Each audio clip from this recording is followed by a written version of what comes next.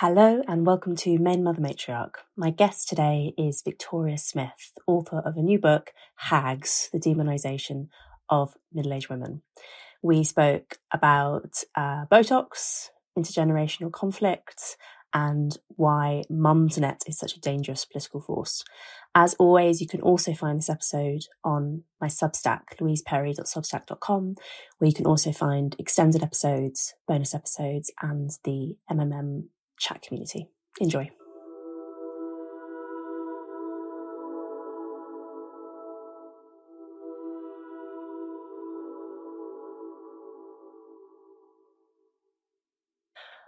Victoria, I wanted to start by talking about Helen Lovejoy, the Simpsons character that you write about in your book, from whom the "Won't someone think of the children" meme originates.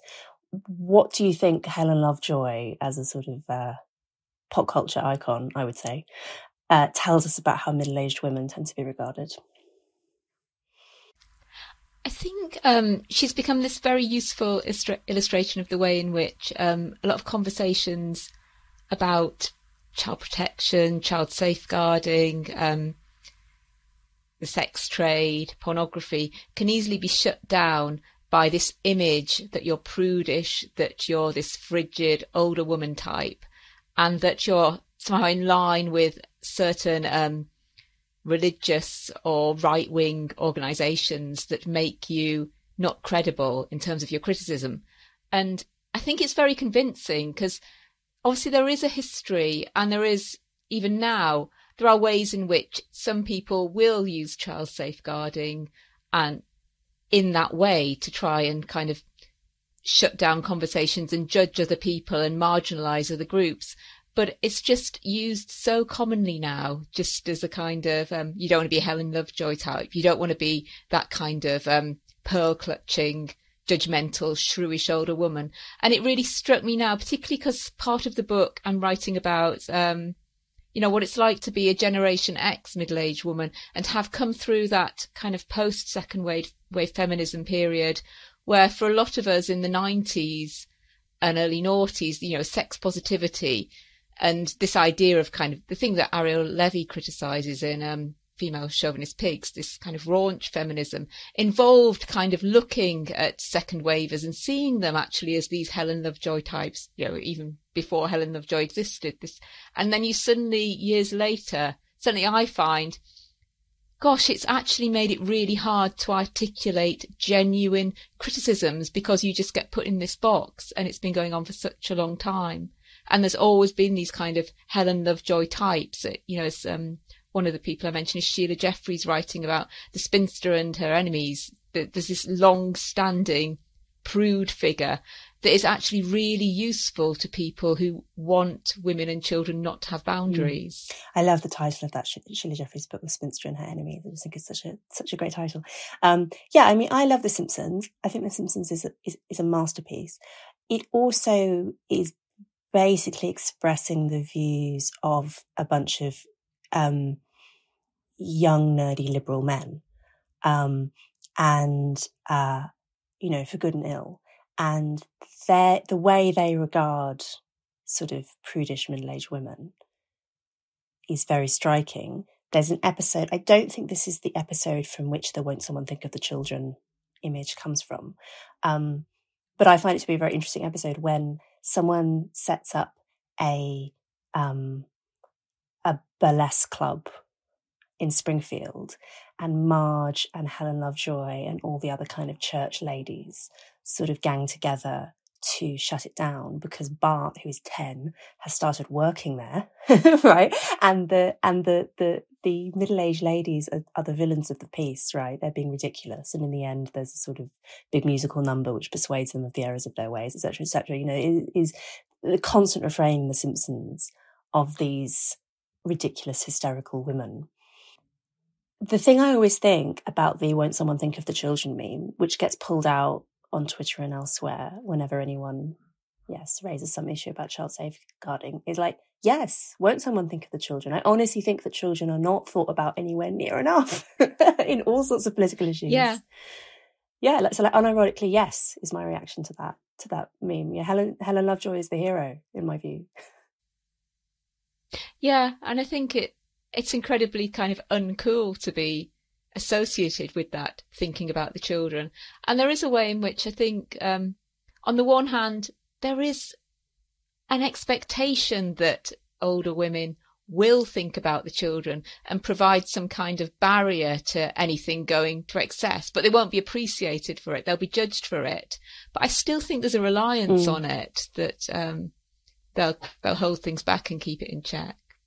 There's something you wrote that I've quoted in the book about the sort of the Mary Whitehouse unsexy figure that's kind of nobody likes her, but I think they still kind of depend on her to kind of, it's like housework. It's the job no one else wants to do. No one else wants to be the uncool person saying, actually, those are children. Actually, you've got to draw a line there. But we do all know there is a need somewhere to do it. Yeah, and I think it's a fundamental dynamic, a sort of like triangular relationship between, so I think that this is true also when it comes to maternal and paternal roles in general. And I see this play out with my own husband and our toddler, where to some extent, because men are a little bit more risk tolerant and a little bit more adventurous with children, they will be the ones swinging them really high in the swing, and then mum is always there to be a bit more risk averse. And I think that there is actually a kind of yin and yang to it, and probably actually you need both the risk tolerance and the risk aversion in the parental relationship in order for the child to develop in sort of the ideal way. And I think that that's also potentially true on a cultural level, that you need actually the mum figure, the women who are a little bit anxious, a little bit risk averse, who are there to say no, stop to the radicals, right? I think that we need those women, but as you write so well in the book, there's also this sort of deep resentment often of the mummy figure who's there to say no and to set limits. Mary Whitehouse being an amazing example of that. She really was a woman who stood athwart history yelling stop. Eventually failed in that effort. But she had this amazing power to encourage this kind of grassroots activism from other middle-aged women with exactly the same sort of complaints. And yes, the men in positions of authority who were desperate to try and liberalise everything, for instance at the BBC, they hated her. They hated all of them. It was a movement that was deeply, deeply resisted. And now, of course, Mary Whitehouse is just a punchline, pretty much. Yeah. And I don't know a huge amount about Mary Whitehouse as an individual. My understanding is that she was, in terms of how I would view things, very wrong about some things, but very right about others. And, but yeah, it's kind of nobody who was kind of supporting the kind of things that enabled Jimmy Savile. There's been no real accountability about that. And I find it's, I remember I started blogging and using Twitter and that kind of thing about 10 years ago. And this was around the time there was quite a big reckoning around Savile. And I remember, that phrase, it was just the women, was really kind of, people were shocked by it because, nobody listened. Everyone kind of knew, but nobody listened because it was just the women. But, that lasted about 5 seconds, it seems. It seems the pushback against that has been really dramatic. And there is this kind of idea that child abuse was kind of belonged to another age. There was a lot of conversations around the time with that, the 80s they were another time. It was completely different then. And it serves this kind of dual purpose to present the politics of older people as kind of really regressive and conservative, and they wouldn't be able to identify abuse anyways because they were just had all these really strange ideas about what was normal and what wasn't. But it enables people to really ignore what's going on around them now, and to ignore older women who speak out about it now because they are somehow associated with a past that was much more unenlightened anyways. So how could they possibly know the difference between what is acceptable and what isn't. But I find the way in which talking about child safeguarding has been completely demonized in certain parts of the left now really disturbing. What was the line that you quote from Savile in your book? I've forgotten exactly what it was, but something about... Oh, yeah, he said he doesn't like... He prefers girls to women because, like, women know too much. I think it was something like... Yeah. I mean, he was just so obvious about it, but it was... Yes. But there's always been that you don't want to be associated with the women who are drawing the lines. If you can be associated with the higher status people who are saying that, this idea that if we ended stigma, that would sort everything out, and stigma's the problem. And actually these women are complicit in reinforcing stigma. So if they were quiet, things would kind of even out, but that's not true. Yeah, this issue of status is one that I kept thinking about when I was reading your book, that so much of what you describe about middle-aged women being despised, about this process that women go through when they age and then they suddenly discover that they are, the term that's often used is feeling invisible, all of a sudden feeling invisible when you enter, say, your 40s or 50s. Clearly completely true. This is universally described by women going through this process. And it's one of these odd manifestations of class politics where you will actually inhabit both classes across your life cycle as long as you live long enough, which isn't true for most things. And basically what you're describing, what everyone who goes through this process is describing, is a loss of status. And it's slightly complicated because there are clearly downsides. Feminists have pointed out there are many downsides of being a young, beautiful woman. There's a lot of good that comes from being a young, beautiful woman, and you do have a certain kind of power. You also have an extreme vulnerability. But it comes with status, it does. And then when you lose that and you enter the phase of life where men in general, including men like Jimmy Savile, no longer consider you to have any real sexual value, it's an enormous shock. And basically, yes, it is that sudden loss of status, which I think maybe is more pronounced now than in previous eras. I wonder if you think that there has been if the historical status of middle-aged women is even lower now than it has been at other points in the past.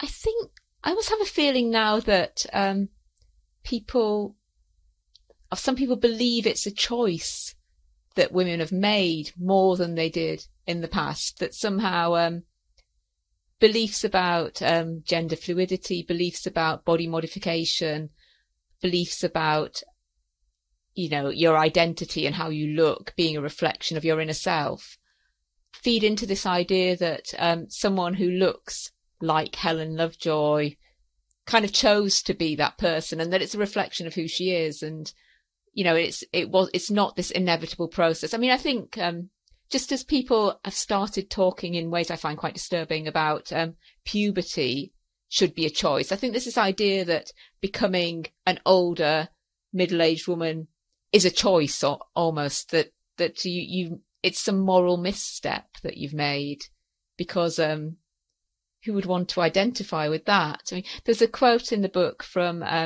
Jane Schilling's The Stranger in the Mirror that I found really striking, where she's remembering being a teenage girl and looking at her own mother and thinking, God, if I looked like that, I couldn't get up in the morning, I couldn't breathe, I'd hate it. And then, obviously you get there and it's not like that at all, but there's this kind of judgment on what you supposedly allowed to happen to you. And I think in an age of Botox and all sorts of treatments Botox, as well. Is that the thing? It becomes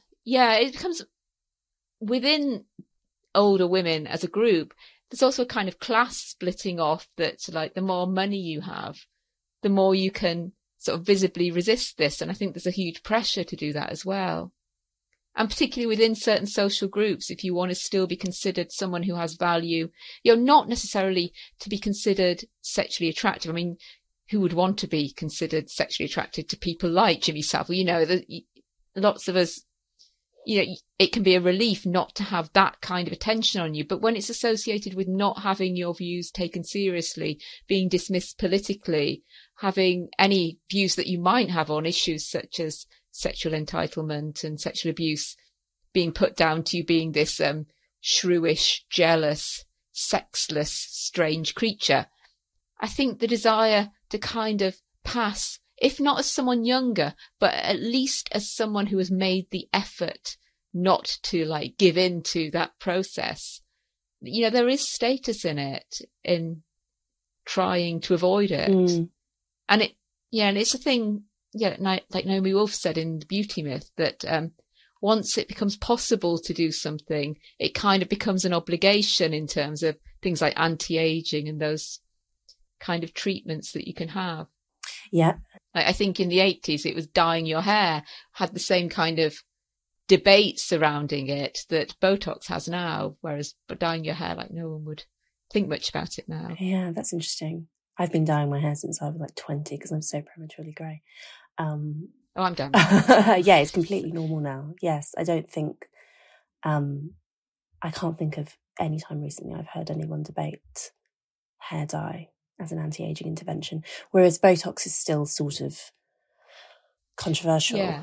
I mean, my theory about these kind of cosmetic interventions is that as soon as they become, is that it's actually driven by the tech. You know, as soon as this new tech comes on the market and something becomes available, initially it will be expensive and it will be used by celebrities, and then it will kind of filter down the economic food chain, and then it will become practically compulsory. So hair dye is practically compulsory. Botox and fillers aren't yet, but they are still very, very widely used. And then it completely changes what normal looks like.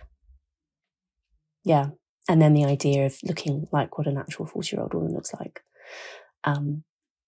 becomes unthinkable. Yeah, I mean, I think about it in terms of at work or around other women my age, some of whom have made the choice to have Botox. Like, does it look like the fact that I haven't is some kind of political decision on my part? In the same way that it's almost like puberty is being politicized. Are these processes being treated as just allowing nature to take its course? Is it being seen as some kind of political decision, and also some kind of statement about your relationship to womanhood and to being female? And actually you're seen as quite a conservative or regressive type if you just accept your body for what it is. Like not shaving your legs and not wearing a bra in another era. Yes. Yeah. Yes. I don't particularly shave my legs, but sorry, that's probably unnecessary. See, no filter. Save that for the paywalls bit. We'll go into detail.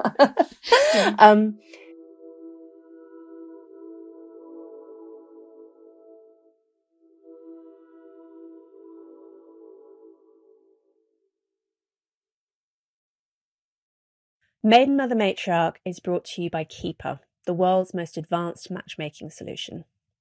Now, many of you will know that I'm normally extremely suspicious of dating apps like Tinder and Bumble, which tend to produce repeat customers who must endure endless, miserable hookups and short-term relationships without ever finding a spouse. Well, Keeper is a completely different kind of service. Its algorithm prioritizes immediate attraction, but also, crucially, long-term compatibility, because forever is the goal. Everyone in the Keeper matchmaking pool is there because they want to find a spouse. Using psychometric tests like Big Five, IQ, and masculine and feminine polarity, Keeper can accurately predict who you're going to have the strongest chemistry with. The platform only gives you a match if you are an exact fit psychometrically and if the match offers everything that you've told Keeper you're looking for in a partner. It won't waste your time with only good enough matches like other dating apps and matchmaking services will. So, find your Keeper at keeper.ai. That's KEEPER.ai.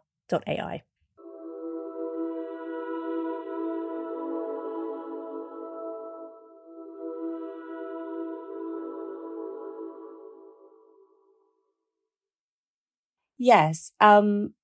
There's a book recently actually by a Times fashion writer about the fact that she has decided not to have Botox, that it is in her world, in the fashion world, that is a statement, because it's so rare for women not to do that, which probably isn't true in most other parts of society. But then the problem is, if you've had really good Botox done, you wouldn't know. You can't tell. The frozen look is when you've had bad Botox done, right? So the issue is actually not so much when people are having obvious work done. The issue is when people are having completely imperceptible work done, because that's what really, really affects norms. Yeah, and then do people think, oh, it must just be because you probably ate well and exercised and didn't have any vices? Because they drink lots and of water. Yeah, that's what the virtue. celebrities say. Yeah. Yes, maybe it's because you drank lots of water. Maybe it's because you've injected thousands and thousands of pounds worth of product into your face. Yes, but then but also the problem is you can see on an individual level why women would want to do those things, particularly if they're in the public eye, because it is true that if you are, say, an actress, if you don't have work done, it will probably reduce the period in which you can work, and particularly the period in which you can play romantic leads or whatever, or you end up playing the old crone characters very quickly. Yeah, and you can't expect individual women to kind of fall on their swords for a principle that isn't of their making. And anyways, they would be replaced anyways by other women who did make those decisions. Yeah, so I think I therefore don't really know what solutions there might be, because you can't really expect women to take the individual hit, particularly if their livelihoods is dependent on it. And you end up with this coordination problem where if everyone is doing it, or enough people are doing it, it becomes normal, and then you have to do it.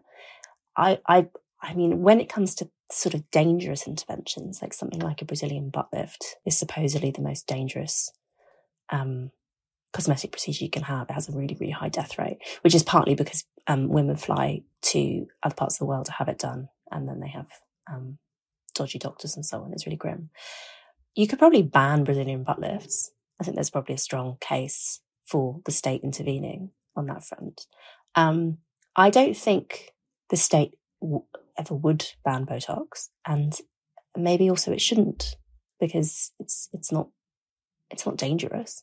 It just has this, over time, it has a very corrosive effect on society and on women's self-esteem. But is that the business of legislators? I think probably not. What do you think is there an answer to any of this? Is there any kind of solution, or is it just, unfortunately, what modernity is offering us? I mean, I think partly it's the way in which we've allowed ideas of what a woman is to be very much associated with youth and with femininity, rather than being more open to more just for accepting what women look like at all stages of their lives. And I think part of this is tied to this preference to associate women with gender identity or social constructions of femininity rather than just femaleness, which isn't very feminine at all. You know, having a female body throughout the entire course of your life, all sorts of things happen to it, and growing hair and in different places, getting wrinkles, getting saggy, all of that is completely normal. But it's been, the idea of associating womanhood with femininity has somehow got assumed into this idea that it's associated with freedom and choice. And if you wanted to stop people having Botox, it would be considered infringements of people's free choice and their freedom of expression and their freedom of expressing themselves as truly feminine, or how they feel inside. And I think we need to challenge this idea that how you look on the outside, that people can tell that's how you feel inside. Because I think that's actually become quite rigid in some ways, judging people for how they look, because we've decided that if people can choose how they look, that it's reasonable to do that. It's actually become quite common, I think. And I think there's been this real toxic mutation of slogans such as my body, my choice. Originally that was very much associated with reproductive choice, but now it's kind of associated with sex work, with having cosmetic surgery, anything you want to do for your body, it's your free choice. And all the complexity of that and the compromise of that and the fact that you can do things that can do you harm has kind of gone out of the discussion. And I do think we need to keep pushing away and, pushing away and saying that actually some decisions, things that you do to your body, are questionable decisions and could cause long-term harm, but also that they do have an impact on how the rest of us are seen and how women in general are seen and how people are perceived. But I mean, it is a really tricky one because, and there is the fact that you always come up against a line where, if you say about anything, oh, you shouldn't have that done, you'll get, oh, but you wear lipstick, you have hair dye, you shave, and there's always these steps, and where would you draw the line? Yeah, it is a tricky spectrum. So I've not had Botox, but I do use retinol and have been doing that for ages, which is also an anti-aging thing, just not quite as radical. Yes. I mean, if we're not willing to ban Botox, maybe we are. Should we be stigmatizing it? Is that a lever that we could potentially push to try and hold back this kind of... I mean, I think I would prefer if we were able to just have more conversations about what women look like in all their variety, including older women, and just having older women more visible, looking the way most older women do, which isn't what we see on television and isn't what's presented as an ideal. And even when you have images of like fashion shoots that are supposedly representing older women, that, they're not what most older women look like. And I think I'd rather focus on us increasing that diversity than stigmatizing the women who do have Botox or focusing on individual women, because I think that's always been a kind of trick that people have played against feminists when we've tried to question, the sex industry. You're told, oh, you're just stigmatizing sex workers, or the beauty industry, oh, you're just stigmatizing women who have, like actually we've just got some kind of vindictive urge towards women who are just following the rules and doing what they can within a system that isn't of their creation. And, at the moment, I feel really uncomfortable with the kind of discourse that's surrounding Madonna right now, and all this mockery of how she looks and what she's had done. When I was a big fan of Madonna from about when Like a Virgin came out, and it's kind of, she's been told she's too old her entire life almost, since she hit about 30, and then to kind of have this actually really mean discourse that's focused on her as an individual, I find it just really cruel. She can't win, because either she gets old and gets mocked for that, or she tries to delay the aging process and then gets mocked for that. So either way. Or there are certain women who, just happen to have a really great bone structure, who have managed to age and not have treatments, and then you get all this kind of, oh, aren't they amazing? Can't you look like that? And it's like, well, no, because virtuous? Most women don't look like that. It's just, and it's usually women who happen to be really thin and have been pretty all their lives. And it's just like, that's not a norm either. It's just, I also don't really believe it, that it's completely natural with some of it. So much of the natural look is just not really that natural. Yes. It's so funny if you look at, do you remember the actress in The Lady Killers, the original film of The Lady Killers? No, I've not seen it. I watched it recently. It's such a great film. This is the Ealing comedies, so filmed in the 50s, and it's about a group of gangsters kind of conning an old lady, but then she gets the last laugh and whatever. It's great. And the actress who plays the old lady, she's the same age as Meryl Streep, I found out recently, and the actress was in her like early 70s, and is portrayed as being a little old lady, and she looks like an old lady. And also she's dressed in Edwardian clothes because, that's a time that she came of age. Whereas now you look at women who are exactly the same age, and one, they look nothing like an actual old lady. And two, they tend not to get cast. Well, they try very, very hard not to be playing that role, although sometimes they are consigned to it by Hollywood. Yeah. And I don't think it's necessarily a bad thing that there are more ways of dressing and looking as you get older. And I found it I think it was The Guardian yesterday had two pieces that I found really interesting. That one was by a woman, I think in her 30s, saying like, oh, I really regret feeling that I couldn't wear certain things when I was younger because of fashion advice. I think the example she used was wearing navy and black at the same time. And it was like, oh, that wasted time worrying about that. And then at the same time, there's an article about women in their 50s saying like, we want to wear what we want, but we don't want to get it wrong. And it's this kind of like, wear what you like, but don't get it wrong kind of, and it seemed to be imposed on older women. And,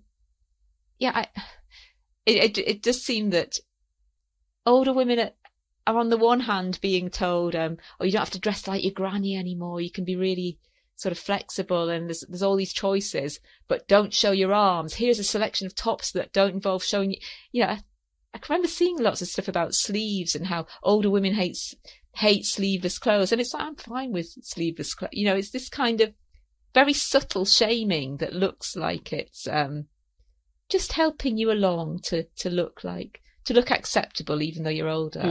You have all these options, but some of the options are wrong.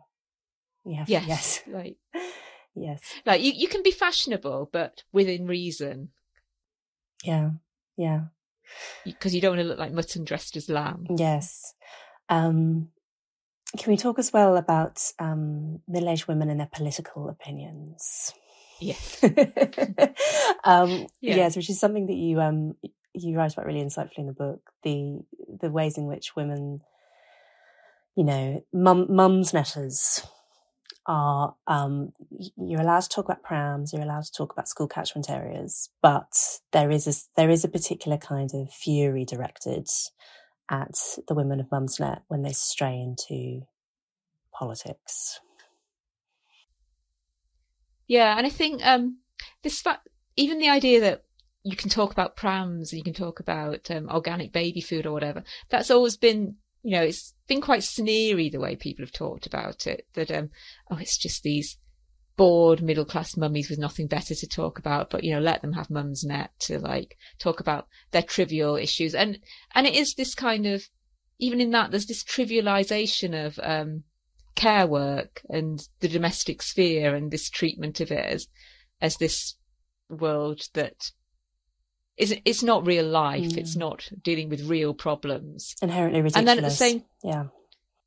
at the same time, when they do stray into anything beyond that sphere, they need to stay in their lane. What do they know? They're just mummies. And it's, even though a lot of the women, debating on places like Mumsnet, they have a life outside the home, and a lot of them have worked outside the home. A lot of them are very educated women, but there's this idea that, like, how could they possibly have opinions on things like sex and gender? What do they know? They're just mums, and it's this simultaneous, they've got to be really trivial, although we'll hate them for it.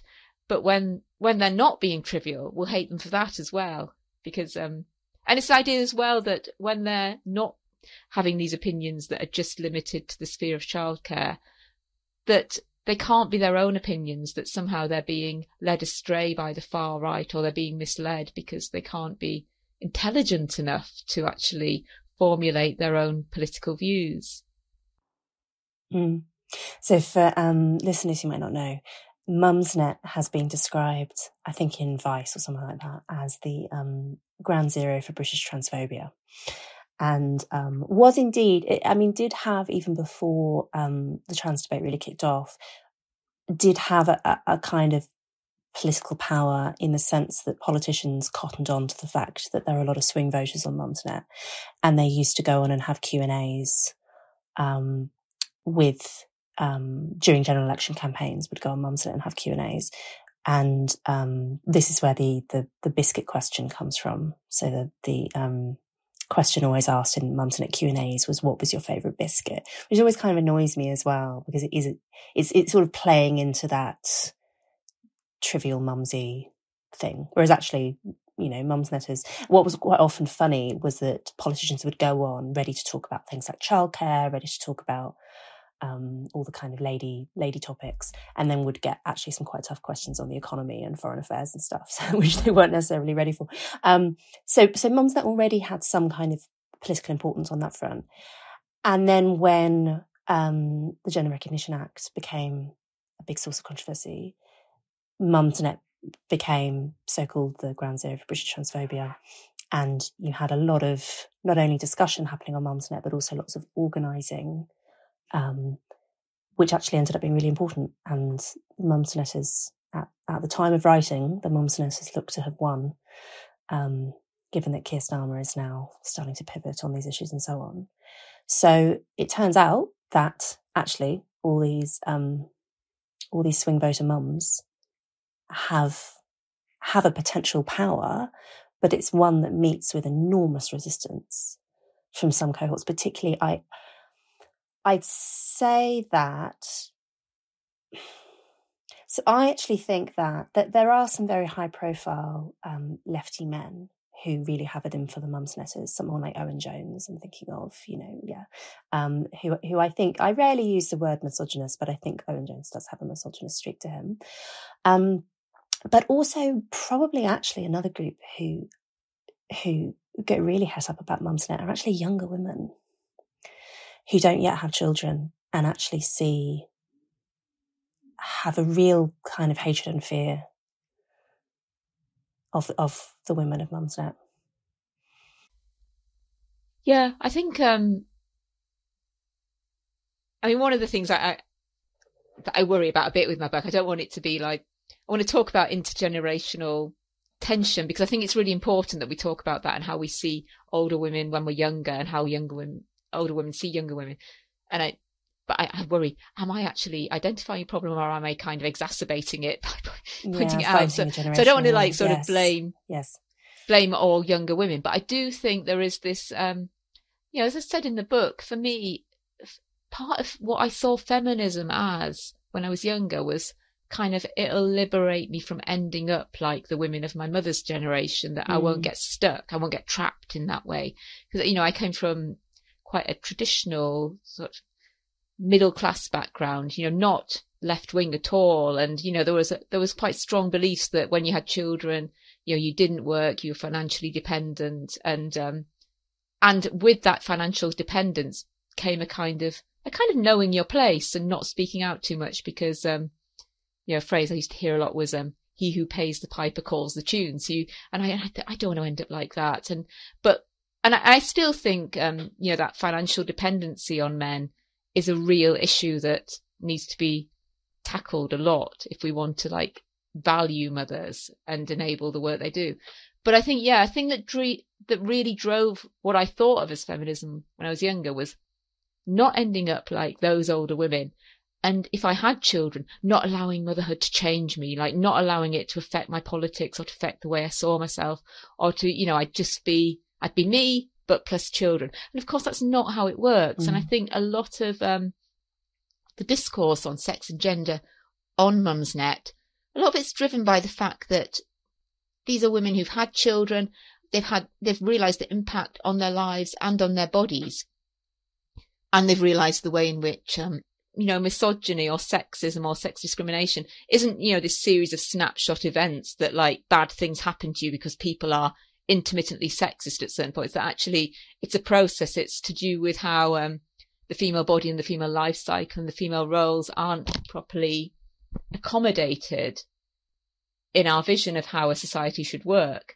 A lot of these women have come to that realization after having children, and it has changed their political perspective, and it has changed their understanding of differences between men and women. And, and it's made them realize that reproductive difference really matters politically.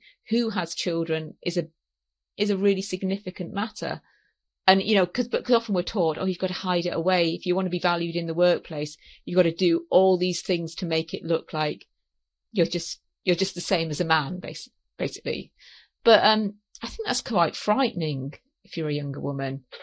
It can look like these older women who are pointing this out are setting a trap for you, and you can almost feel like, be quiet about it. Don't mention that we're different, because or maybe you lot can be different, but if we're quiet about it, or nobody will notice and it won't be the same for us. And I think there is that kind of cycle, and I think part of it's driven by fear. I think there's a hope that you might have when you're younger, that kind of denying how significant sex difference is, how significant reproductive difference is, and what it means for the politics of being male or female. I think a lot of young women don't want to stress that because they think that is going to hold them back.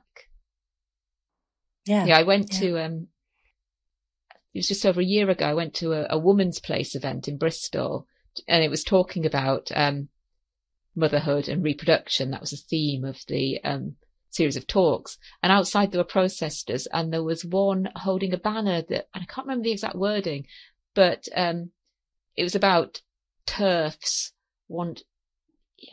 It's something like forced womanhood. It was a young woman who felt that what we believed in was forcing being a woman onto people who didn't want it, almost like sex difference was our fault for pointing it out. It existed and that it was politically significant. And I think there's some of that that's directed at Mumsnet as well. If only you could keep up the charade, then this wouldn't happen to me too, sort of. Yes. Yeah, yes. I mean, I decided to call this podcast Maiden, Mother, Matriarch because I think that one of the features of our contemporary experience of womanhood is that there's so little status attached to being a mother or a matriarch that the incentives are all towards trying to cling on to the maiden role as long as you possibly can, which means obviously being sexually attractive, but also I think means being sort of free and unencumbered by children, because children do enormously limit your freedom for all of the joys that they bring. Yeah. They do, yeah. And they permanently change your life in all sorts of ways. And I mean, yes, understandably, lots of young women look at that prospect and think, no, thank you. Yeah. Yeah, and structure politics according to that fear of becoming the mother and the matriarch. And I suppose what I wonder is, I think that what we should be doing, and I think what feminism should be orientated towards, is actually bestowing more status on the mothers and the matriarchs, which, by the way, are most women, right? Yeah. And we will actually spend most of our lives. I mean, slightly controversially, I'm 31, but I kind of consider myself to be middle-aged because I'm a mother, and also because I actually think that if we live until 90, optimistically, the first third of your life is 0 to 30, the middle third is 30 to 60, and the last third is 60 to 90, right? I'm in the middle third of my life. I said this to a friend recently, and she was like, you are declaring war on the yuppies of Peckham, like saying that 31 is middle-aged. But I honestly think that's true, and I think that going around describing myself as a young woman would be kidding myself, because I'm a mother. I'm in that next space. But there is there is an understandable desperation to cling on to the more high status role. How do we restore status to the bulk of women who are older and saggier, but also actually wiser? I think it is really difficult, because there has been, I think sometimes the degree to which feminism has concerned itself with motherhood and the status of mothers is downplayed or forgotten, because more attractive, well, to certain groups, to men in particular, more attractive images of feminism have risen to the surface and got mainstream publicity more. So the kind of things that Adrienne Rich was writing about in the 70s and Bell Hooks was writing about, those kind of thing about how important the mother role is and how it can actually be a refuge from kind of the oppressive aspects of capitalism and patriarchy. Those kind of things have been downplayed, because the idea of like sexual liberation, women becoming more sexually available and women being in the workplace were the kind of things that were pushed. And that was the kind of thing I thought that feminism was almost all about in the, as a young woman in the 90s. I think I had this idea of that feminists, their beliefs had been to liberate women from the home, that it was all about the kind of stuff Betty Friedan was writing about, and that there weren't more complicated views on that, on actually respecting mothers' roles and actually understanding how important human dependency is. Because I think that's flight from this idea that we're all dependent on each other is just such a huge problem across the political spectrum. And I think it really harms mothers in particular, because that there is almost this stigma about admitting that that we're all enmeshed with one another. And then you have people like Sophie Lewis and full surrogacy now wanting to like completely sever all these essential bonds that people have with one another because they're seen as somehow repressive and limiting. But I think it is really difficult because we have to make it clear that a more equal society and a more respectful society does involve not having total freedom, that it involves having other people who are reliant on you, and it involves your identity, who you are, being conditional on your relationships with other people. You know, you don't just become a woman who happens to have children. When you're a mother, there is something different about that, and it affects how you interact with everyone. And I think that is really hard. It's a really hard sell when the idea of being free and being liberated, so much is in this whole idea of getting to be your true self, which has become such a kind of slogan that drives a lot of people's idea of what feminism and other social justice movements should be about. They don't really allow for the fact that you're within all these networks in which what other people are to you define who you are. And I think we have to teach children that, and it's quite difficult. I do think in feminism right now, I think it's quite interesting because I would say about 10 years ago, I think, there are always these kind of middle level discussions about how, it's quite bad that childcare is so expensive and isn't rape culture terrible and all these things. But there hadn't been this real push towards denying the significance of biological sex that has really risen up. Really, I mean, it had been bubbling away, but it's really risen up in the past 10 years. And I think that has in some ways pushed feminists in two directions, towards those who are desperately trying to find ways not to recognise the salience of biological sex, and other women who it's like hit us in the face. We can't talk around it anymore. And I found that quite disturbing in some ways, because I think I was someone who always didn't want to really admit just how significant reproduction is, or how significant male strength is, all these things that are related to the body and are related to dependency. But now I think we have to talk about them because we're not being allowed out of that conversation.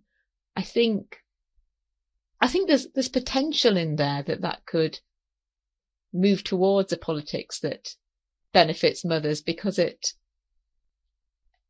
we just can't have these kind of surface level conversations about, oh, well, if we had cheaper childcare, that'd solve the issue. Or if we delegated work between mothers and fathers better, that'd solve it, because that's not enough. That's not enough to elevate our status. And it's not enough to really talk about all the differences that matter when you become a mother. Sorry, that was very long-winded. No, I was going to say that, in a weird kind of way, the trans issue has rejuvenated feminism, and then I realised I was saying rejuvenated as if that were making feminism young or the ideal.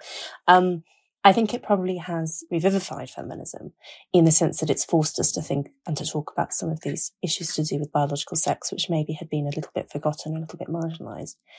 And yes, I think, as you say, there's probably been a bit of a bifurcation, in that there are now there's a kind of extreme sex denialism which is riding high in universities and so on. But at the same time, you also have a much stronger gender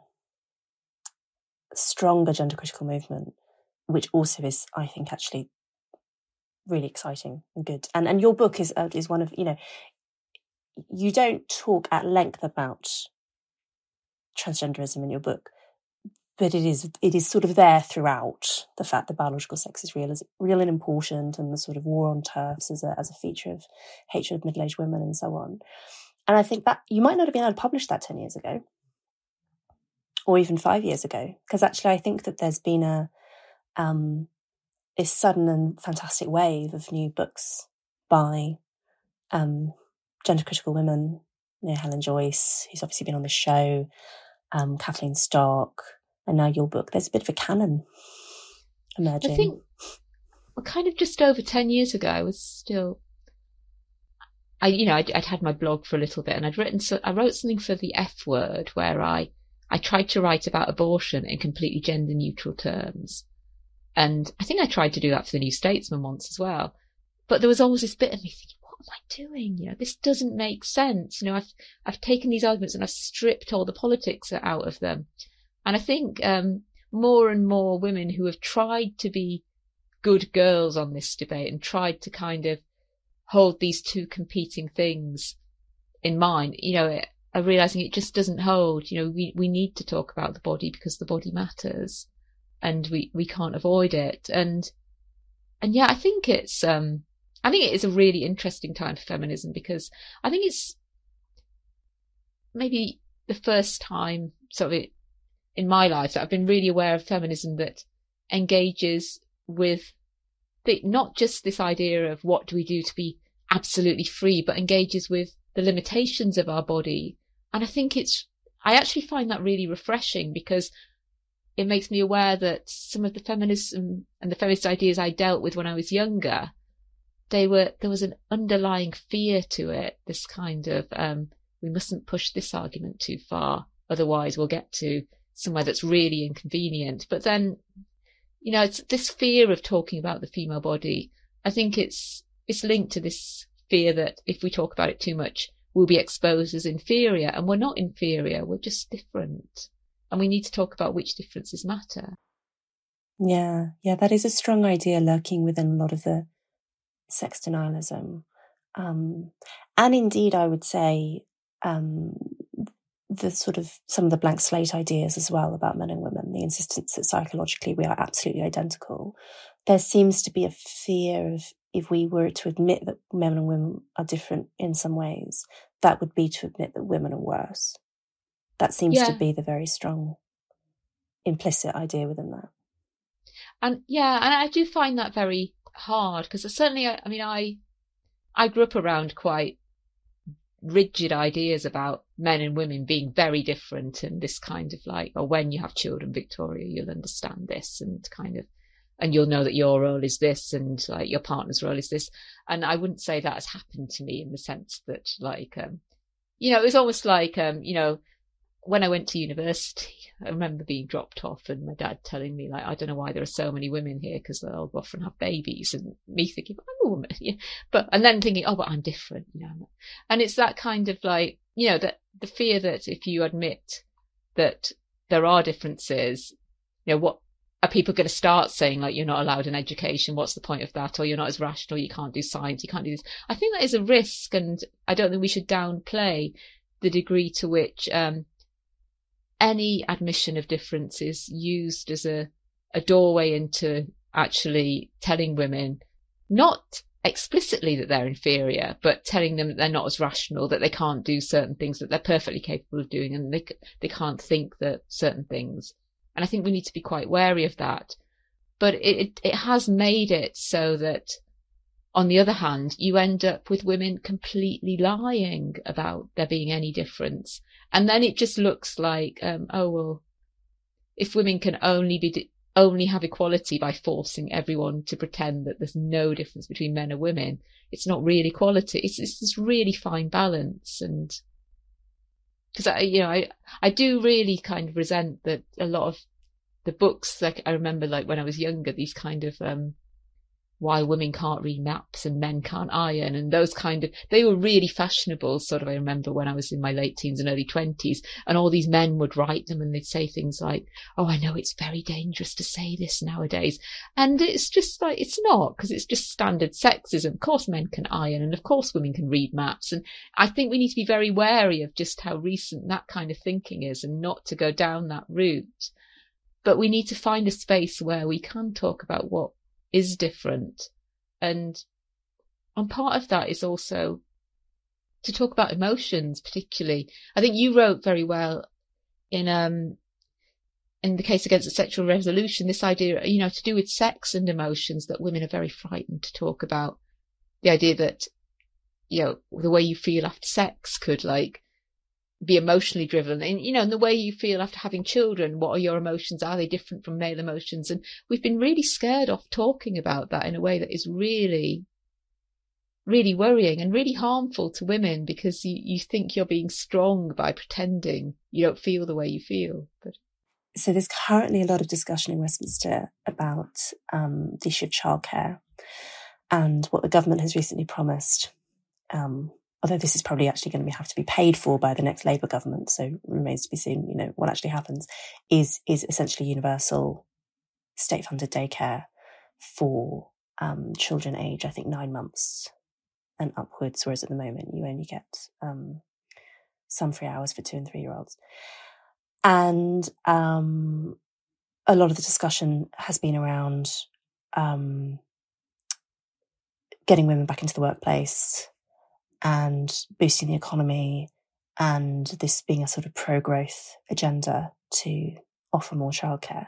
And I mean, I do think it's horrendous that childcare is so enormously expensive, and becoming a parent is probably the worst financial decision you can possibly make, because all of a sudden you're spending more on childcare than you are on your mortgage.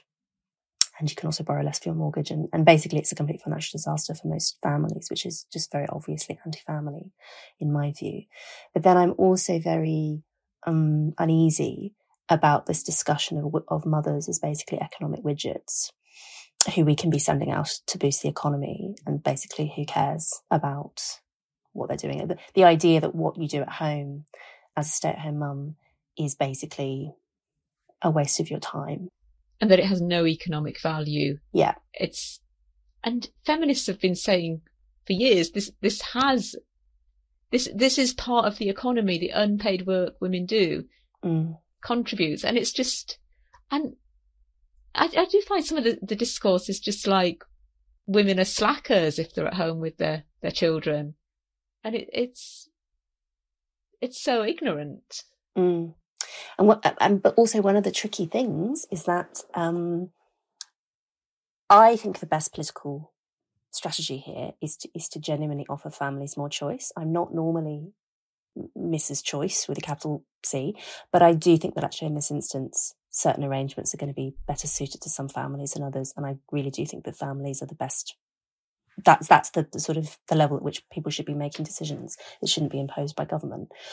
So some families, a stay-at-home dad is the right policy. Some it's a stay-at-home mum. Some it's full-time daycare, whatever. But also, it is true that if we left people to their own devices and they genuinely had choice, and we know this from lots of polling, a lot more women would choose to stay home than would men, which would probably increase the gender pay gap and would look an awful lot like going backwards, so-called, in the kind of progress thing. And some feminists, but as you say, by no means all, because this is a long-standing controversy, but some feminists would say that there isn't a difference really between mothers and fathers, and that actually if we didn't have all these hang-ups about traditional gender roles, then we would have women and men behaving in identical ways at home and in the workplace. And I think that's probably not true.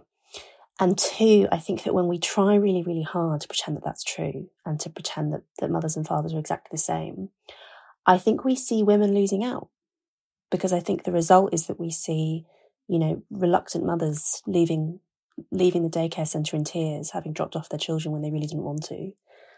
And I just think that I'm just really not convinced that this war on gender differences is to women's benefit. I think there are actually lots of sly ways in which it can end up being the opposite.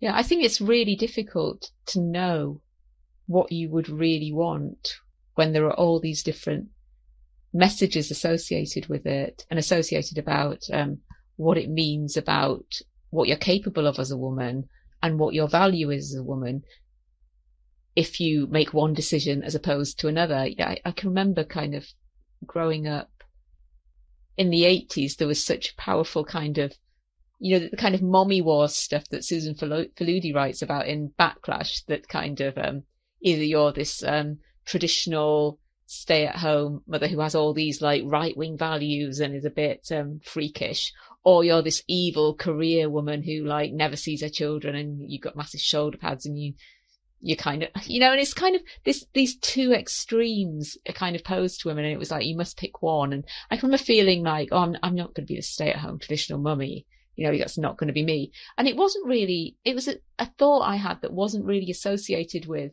how I thought I'd relate to my own children. It was very much associated with the kind of status I wanted as a woman, and the fact that I wanted to be recognised as an independent person and as someone who had intellectual worth as well as kind of a capacity to care for others.